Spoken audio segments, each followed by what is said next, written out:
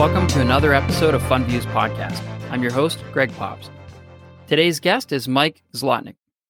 Mike moved from Moldova, USSR to the USA at a very young age of 18. After a 15-year career in IT and risk management, Mike made the shift over to real estate investing. He joined the Tempo Fund in 2009 and eventually went on to launch several other real estate-focused funds with Tempo as the CEO of the company. Mike hosts the Big Mike Fund podcast and consults as a business coach on the side. Mike, thank you for joining me on Fund Views podcast. Really appreciate you taking the time out of your very busy day, I'm sure, and all the many things that you're doing to jump on and share your background, your knowledge, and wisdom in the real estate industry and others. So to start, what pulled you into the work of finance, investing, the fund area, fund management? So, Greg, thank you very much for your kind invitation. Appreciate the opportunity to be on your podcast. And I guess I started being a mathematician. Sort of finance being natural progression from mathematics. So I also grew up playing chess. So my head works very well in a defined mathematical kind of space, analytical space. So how I got started, it just happened, but let's call it personality, talents, I don't know, whatever else. I very much enjoy this work and I'm good at it. And when you get the combination of something you're good at, something you like, something makes you a buck, Yeah. You wind up making that your career. I was going to say that mathematics is great, but if you compare the compensation of a mathematician versus a fund manager, it's a very different upside. At least the regular, at the beginning, it's mainly the same, I'm sure, but the upside's a lot different. Yeah, it's a progression. So the mathematical education helps as a basis, but Of course you learn very different techniques as you become a fund manager and you progress through the career. Absolutely. So let me ask you this: when did you move to the U.S.? I know you're originally from Russia. I don't know if back then it was even Russia at that point, but from Russia with love, right? Exactly. Yeah. I grew up in the former Soviet Union, and I left. It was still the Soviet Union, 1989. Still USSR. Gorbachev was the leader of the country, and so if you remember, well, you probably don't remember those days, but I don't remember those days. But you can study them in the history books. Yeah, absolutely. So when you left, how old were you? Were you very almost young? 18. Almost 18. Okay, all right. So hence the chess playing. Yeah, that's the It's I good, don't call it the Russian national sport, but it's one of the big sports over there. It's considered to be a sport. It's both a game and a sport, obviously. Absolutely. So let me ask you this. Maybe moving to the U.S. as an immigrant. I'm also an immigrant. I'm from Canada originally. I moved here 5 years ago. What do you think about the work ethics of immigrants that move to the U.S.? Because I feel like a lot of the people that move here, not all of them, but a lot of them are in search of more opportunity and therefore might have a better work ethic on average. Do you think that's true? Do you think it's kind of depends, or what's your thoughts on that? Yeah, I mean, without offending anybody born in America, immigrants come with, a cricket joke. How do you call somebody who speaks 3 languages? Trilingual, right? Yeah. How about 2 languages? Bilingual. 1 language. American. I guessed it. Yeah. Well, the same is true with immigrants. It's the culture. Yeah. It's not just the languages, but it's people feel they got a great opportunity to come to the United States. Mm-hmm. It's a great country. It's the best democratic experiment in the history of the world. Freedom, opportunity, education, everything is here. So most immigrants in general have, call it cultural, call it option of other choices. There's no entitlement culture. I mean this with all due respect. I'm not saying anything negative. So they have to work hard, and that's pretty basic. You got to make a living here, and you didn't grow up here. I wasn't, so that's the bottom line. If you don't work, you don't eat. Yeah. Survival mentality. So you got to work. Absolutely.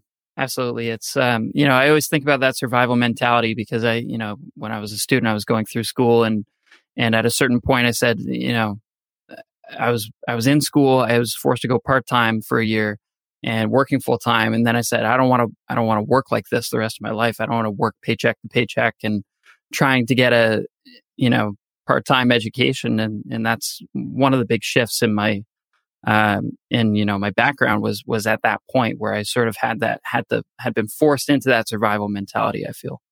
But it's a good thing. Yeah. Darwinism gets you somewhere. The strongest survive. You got to be the strong. You got to fight, and that makes you, learn and improve and grow. Great. So after you moved here, you're 18.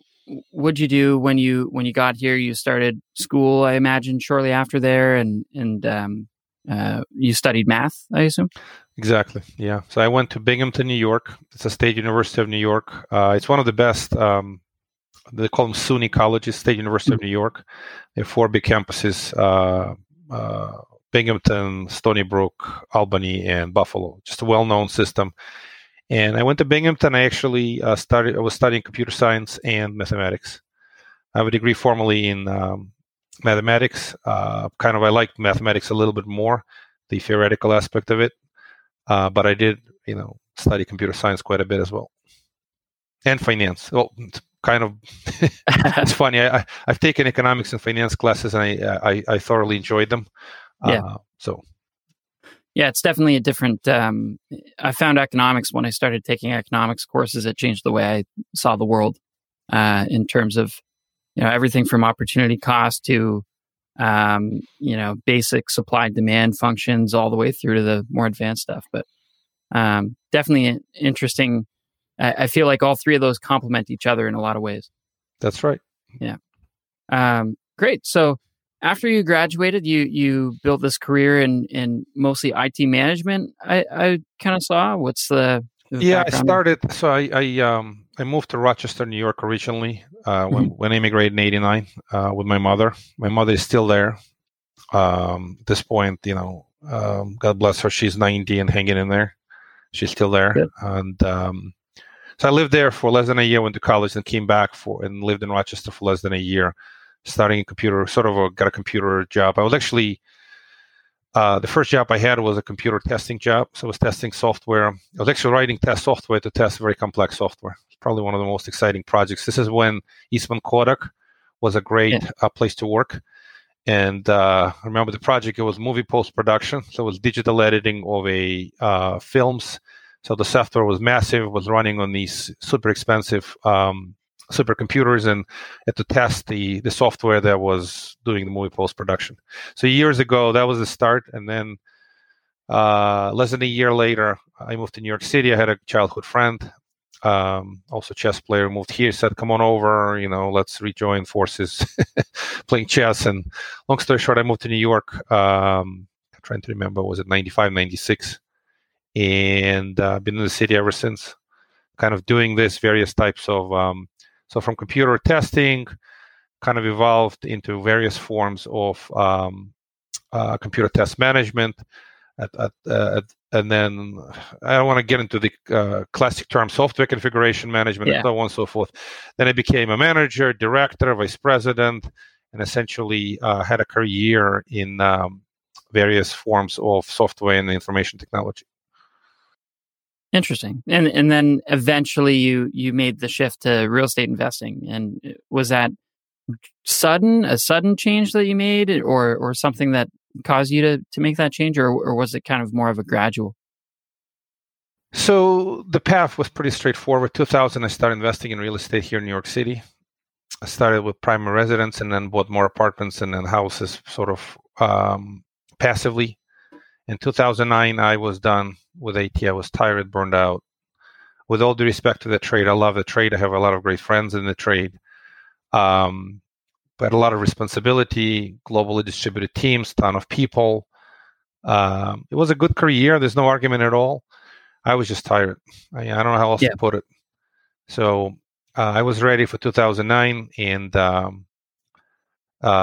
So the original Tempo funding was started with the concept of funding short sale flips by my good friend who is still in IT. Mm-hmm. And he said, won't you come and run that because you're tired of IT? And the timing was almost perfect. It's like, okay, I mean, I'll do that. I like finance. I like all this stuff.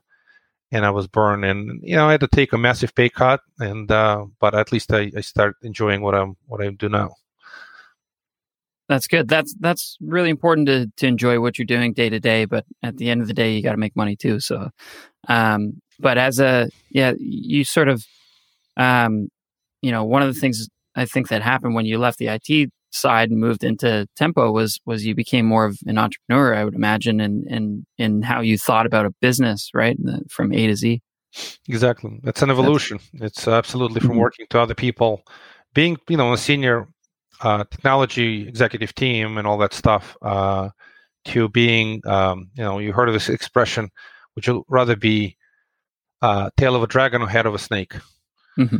So I wind up being basically CEO, and very quickly kind of taking Tempo through its evolutions and growing and launching new funds. And ever since it's been, leadership role rather than I had leadership roles in the IT, but it's just a different leadership. It's very you get to define everything. You get to be both the CEO and many other functions, but it's a fun role, but you eat what you kill. As simple as that. Yeah, that makes sense.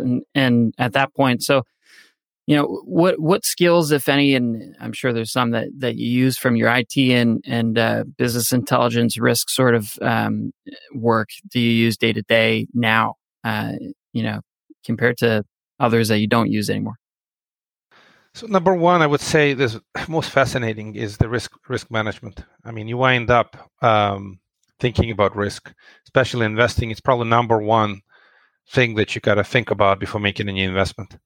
Kind of, you're looking for risk-adjusted return. So risk has two. This was what I learned from mathematics in IT. It's really mathematical definition, but risk has two elements: likelihood and impact. These are the two primary variables of risk, and the same thing you do in finance and investing. You look at any opportunity. I run fund of funds as a few fund of funds. We invest in deals. We invest into other funds. We invest into other syndications, LP, GP, and so on. So every day we look at a project, and as you can imagine, there's a lot of rosy pro formas, and we look at deals that look great on paper. But we got to dig through into the capital stack. We got to dig through into the sponsor. Well, we start with the sponsor, but even with a great sponsor, what I see especially in the last couple of years, I don't know if you've noticed, but it's a pretty substantial change. The good sponsors that have strong track record, they've evolved their deals where the economics shift a little bit more towards the sponsor versus the investors, because they have a track record. I call them, unfortunately, they get a little bit fatter. There's no better way to put it. And great guys, they just feel like they deserve a little more because they've had a track record. And you continue to invest with them, but you got to make sure that the next deal is just as good as the previous one, or at least for the current market condition, it is still a good risk-adjusted return deal.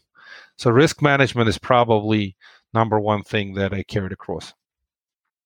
Yeah, that makes sense for sure. And I have seen that in the past couple of years. Specifically, I saw a fund that same thing, built a big track record, lots of assets. They've, graduated from equity side managers. Now they're launching a debt fund. And, I kind of was blown away by, the fact that it's a mezzanine debt fund, where they securitize the mezz debt.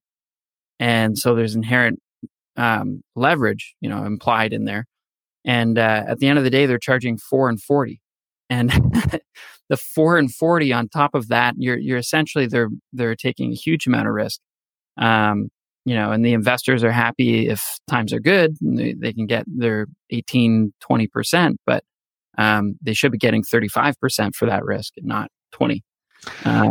Yeah, that's actually a great point. I've discussed this point with a number of folks, and you just cannot state it enough. So, what has happened with a number of recent deals is creative finance injecting preferred equity and mezzanine debt to juice common equity returns. Now, you're talking about mezz debt, but I've seen this juicing up of common equity returns to where they used to be by virtue of risk increases.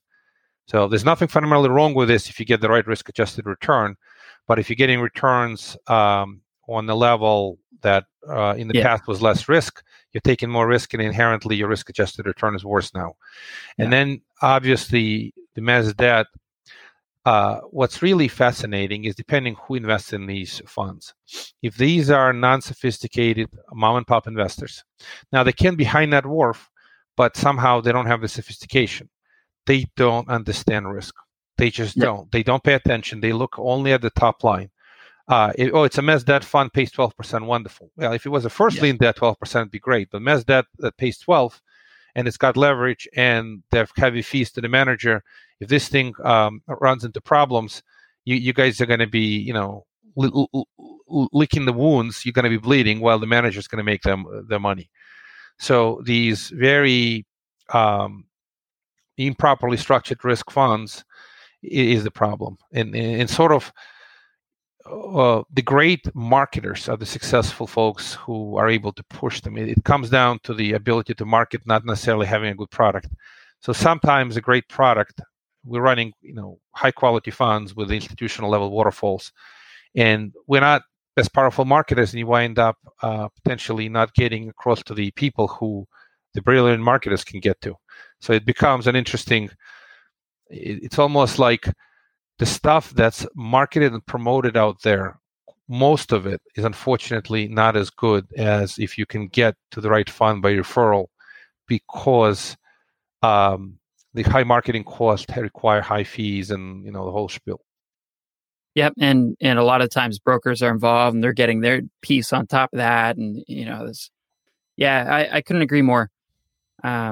So on that note, I mean, what do you think with real estate prices relatively high in a lot of places, and obviously COVID's thrown things around a little bit, and hotels are different than multifamily and everything else. But what do you think the future of real estate investing looks like? And what are your thoughts on the debt versus equity side of investment in real estate? So now we can talk about the macroeconomic theory or individual regions and opportunities. So all real estate is local. You heard that expression before. So it really depends where, and depends what kind of asset classes and who are the sponsors. It's a composition of all those variables, not just in general. But if you talk about microeconomic theory, the interest rates are low and they're probably going to go negative. You got Janet Yellen taking the helm at the Treasury, and she was very dovish chair, and she's going to be dovish Secretary of Treasury. And the Wall Street is pretty happy about it. It'll continue to inflate asset prices. That's the general 40,000 foot picture. Yeah. So as you inflate asset prices, real estate should do well. It depends where. It depends on the strategy. The value adds, like you mentioned, hotels. I like hotel conversions to multifamily, affordable, especially workforce housing. That's a pretty big trend. We're investing in this trend. That's a great opportunity. Would I invest in a performing multifamily at the current cap rates? Well, if you follow the theory that the interest rates are going to go down, the cap rates compress, maybe it's still a good investment because of that. But beyond that, the COVID does have some impact depending on the class. So you have to really pay attention. Who's your audience? The government is throwing a lot of money, but some people are gaming the system. So you have to be really careful with the assets you buy now. And then overall, it's a shield against inflation, the way to think about it. With all the money printing, you're likely going to see asset inflation, not necessarily CPI, but everybody talks about it, right? We can have very low CPI and very substantial appreciation on real estate and stocks. Why? One, substitution effects. They're killing bonds, right? Equity versus debt. Yield compressing all the returns on the bonds. The only return you can make in the bond is speculation that the rates will go lower or negative. That's the only return you can make in the bonds today. So if you can't well, you could make good returns in that, but risk adjusted, your returns in equities are substantially higher if you can pick and choose the right projects, leverage them with dirt cheap debt, long-term debt, and then ride the wave of asset inflation. Does that make sense? Yep. Yeah, absolutely. And it's interesting, the differentiation between like a CPI inflation versus asset inflation, because that's something I think's been completely blown up during COVID, where you see people who are asset rich now, but don't necessarily have an income, or a much lower income, which is kind of interesting during the crisis. Yeah, I mean, lots of interesting things happened during COVID. The government threw a lot of money, so actual payments to folks have increased. The debt liability payments decreased. People took advantage of the forbearances, didn't pay. Mm-hmm. Cash positions increased substantially. Low interest rates have driven asset prices up. You got also limited supply as foreclosures have been under the moratorium. So you got artificial inflation in asset prices because of the government action. Well, Fed on the rates and moratorium on eviction and foreclosures. Mm-hmm. So it looks like it's going to continue. I mean, under the Joe Biden administration with the Democratic House and the Senate, it's a likely continue type of a story. The risk now to the investment community is just that the Joe Biden is going to get let's tax the rich happy. I mean this with all due respect, right? But if they start cranking up tax rates on capital gains and so on, it will slow down the expansion. But we are again in a fresh expansion with the new stimulus coming in low interest rates and so on. Yeah. It'll be important for all the investors to kind of focus on that. And it's interesting, actually. I read an article in the Wall Street Journal this morning that it's almost a perfect correlation right now from over the past year of stock price to performance of that stock. So the cheaper stocks, in not in value but in dollars, have outperformed the more expensive stocks. Almost solely they were saying kind of for the purpose of there's more retail first-time investors out there that perceive stock price, if it's a 50 cent or $1 per share, they perceive that as a bargain versus something that's $100 a share. Highly speculative, obviously. Yeah. But the one general theory with the COVID is that it separated winners and the losers, and then the bigger boys, the high-tech firms, have done extremely well. Because of they benefited from the shutdown, and again telecommunications, there's Googles and the Zooms and the pipeline providers and so on, and on the other side you got the losers who are your retail shops, your restaurants, and a number of brick and mortar businesses that have been suffering. So. Yeah, I have not followed. The only data that I know that about 1/3 of the stocks is up substantially and 2/3 is down. So that's interesting. It was a very interesting observation.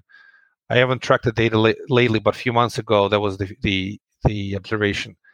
Again, the cruise lines, the travel, they're still well below their pre-COVID price, while everyone else, Amazon's, and they're just ripping the rewards of this crisis.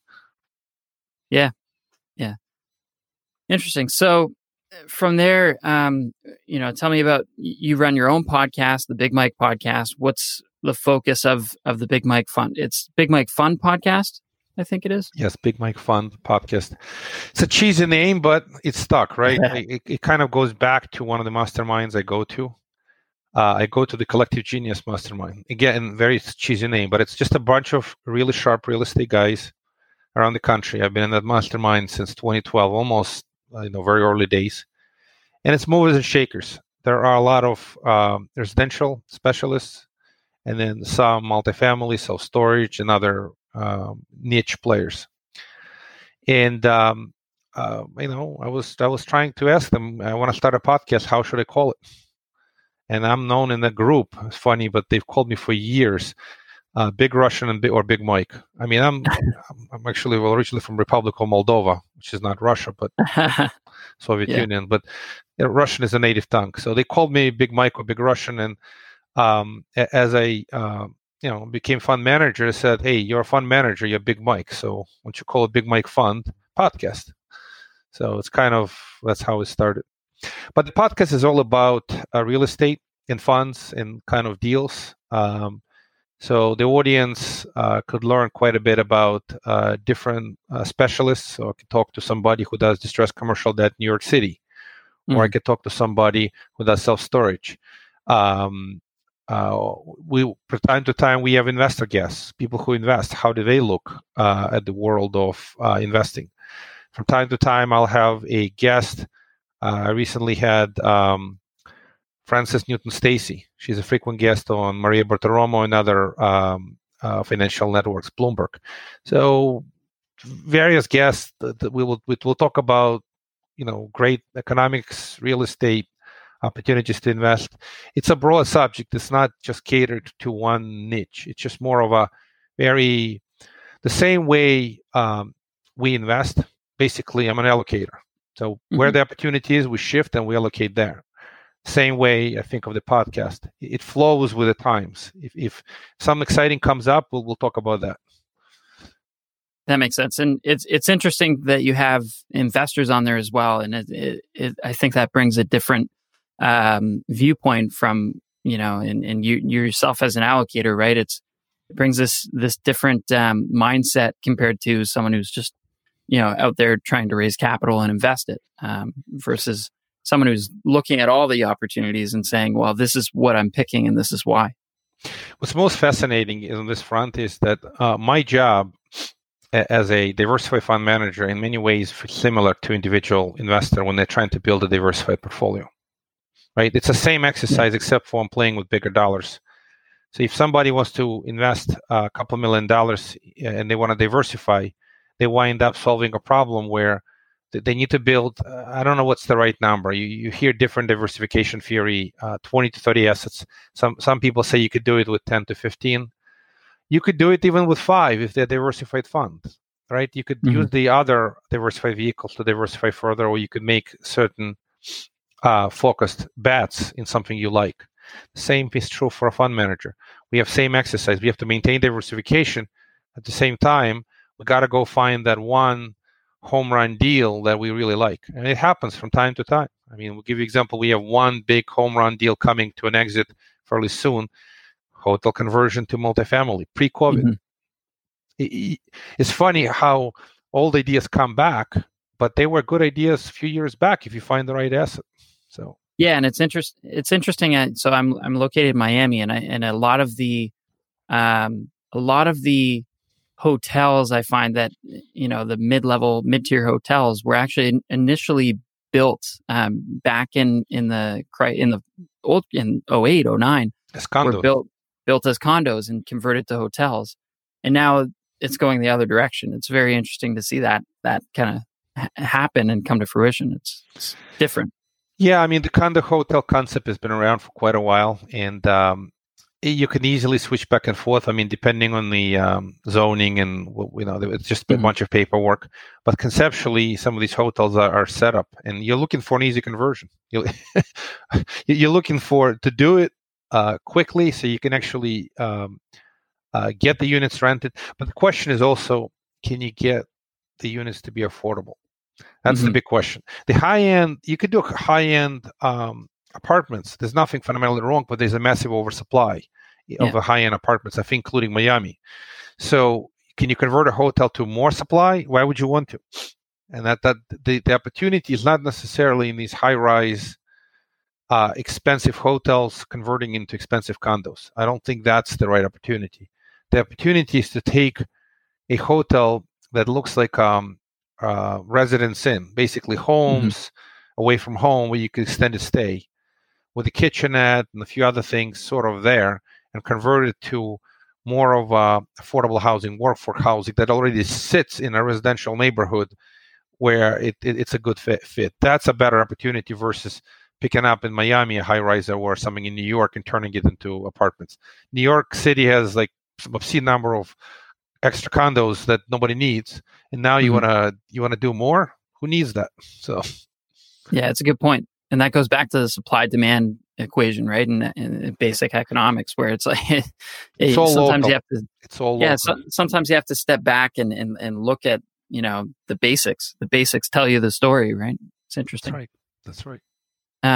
Great. So what do you think the most pivotal moment of your career was? If you had to pick any point in time where you're like, okay, this is where, I actually, shifted as a person, as a professional from, being, relatively successful to being, okay, this is what I want to do. And I'm very happy with how everything's gone. So the pivotal point was the time when I shifted from IT to real estate. And really, the story went like this. So I had a successful career. I was working for a guy who I worked for him in the past. We had a pretty good relationship, and he was a good guy. And he still is a good guy. But to make long story short, he was a chief technology officer. I was VP of some. I can't remember the title at this point. Mm-hmm. And he called me to his office, and I thought I was getting a raise, because it was good results, good performance. He said, "Mike, I'm sorry. We are shifting, scaling down. There's substantial repositioning. Make long story short, your position is going to be closed." So instead of getting a raise, because I thought it was doing great, but the company was outsourcing, nearshoring to Canada, actually. Yeah. Had offices in Yarmouth and Halifax, Nova Scotia. So if you're from Canada, yeah. And then they were moving to Florida to lower the cost. You don't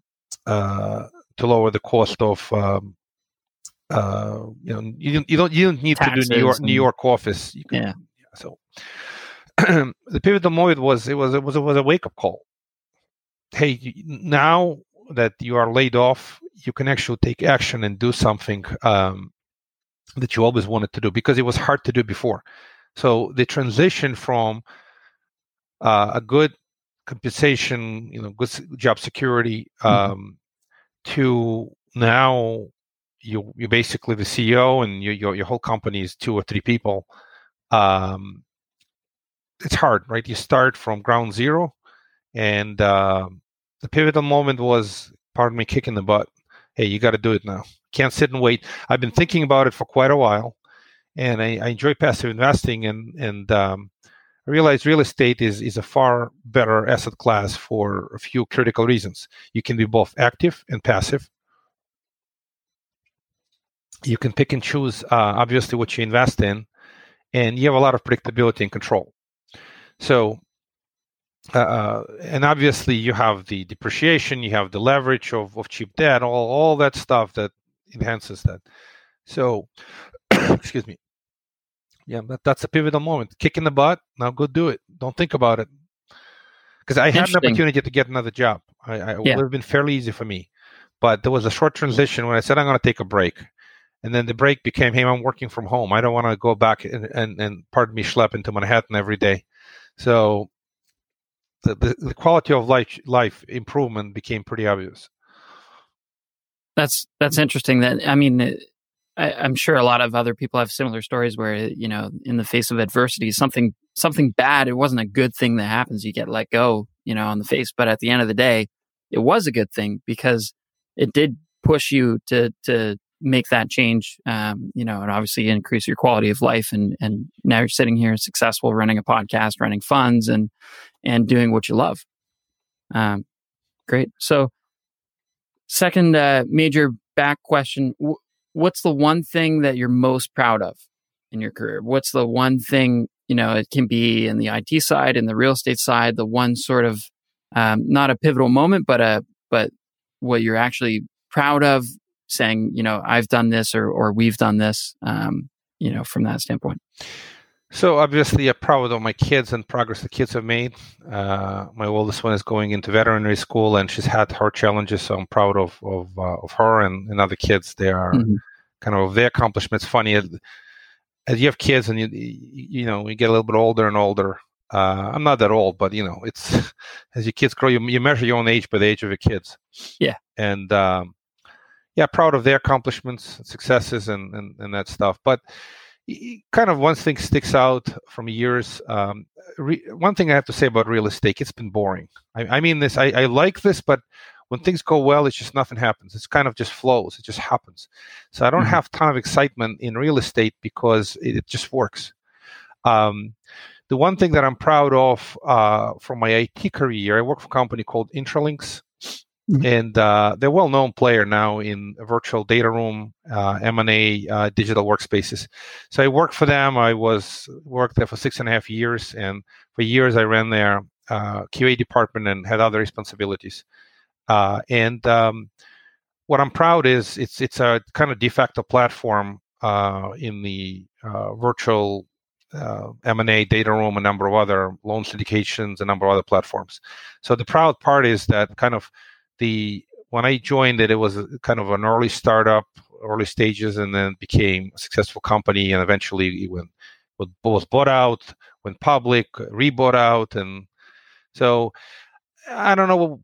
People kind of dislike it. I actually think it was a great place, and I enjoyed, and I had great people I worked with. I really enjoyed the number of people I stay in touch with from those days. So I have to recognize that company and kind of where we got it.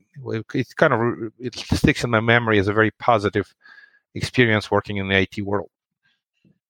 That's good, interesting, and you keep in touch with all those people and from back in those days. Yeah, some people invest with us. It's kind of some of them we've been friends for many years for sure. Great. So last question. What advice would you give someone moving from another country to try to start a life in the U.S.? You had to give one piece of advice to someone that's moving from somewhere else and they want to start a life in the U.S. Work hard, right? It's just it's almost not an advice. They're going to work hard. So I would say that you got to have a dream. Ideally, you don't always know where the journey will lead you. Just have a positive attitude. Focus on positive, because life can take difficult turns. And coming from a difficult background, whatever challenges you had in your native country, you're already familiar, and you're going to keep fighting. But just focus on positive, because what I've observed is true everywhere. You have the good, the bad, and the ugly. And unfortunately, that's how life is. Sometimes you have difficult situations. You can't focus on this. If you are positive and maintain focus on successful things, don't let the negative ever get to you. And that will let you persevere through any challenges. Great advice. Well, thanks, Mike. I appreciate you jumping on the podcast, and it's definitely some great takeaways and insights into the real estate world, in which you're so deeply involved with these days. But looking forward to keeping in touch, and we'll listen to the Big Mike Fund podcast soon enough. Thank you, Greg. I appreciate your kind invitation. I appreciate the opportunity to be on your podcast. Yeah, and if people want to reach out, it's bigmikefund.com, or if they want to chat, bigmikecall.com. Another cheesy name, but what's most interesting is one advice I can give anybody. It's very basic, extremely useful tool. So do as I do here. So most people use Calendly, something there, and that's how they schedule time. The easiest way is buy your own URL. Go find on GoDaddy, whatever it is. For me, it's bigmikecall.com. And anytime, don't give him business card. Just tell him, hey, you want to chat? bigmikecall.com, and then we can schedule time to chat with you. Perfect. Well, thanks, Mike. Appreciate it. Hope you enjoy the rest of your day, the rest of your week, and we'll talk soon. You too, Greg. Thank you. Yep. And that's all for today's episode. Please like, follow, subscribe, and share with friends, family, and colleagues to further support FundViews podcast. Until next time.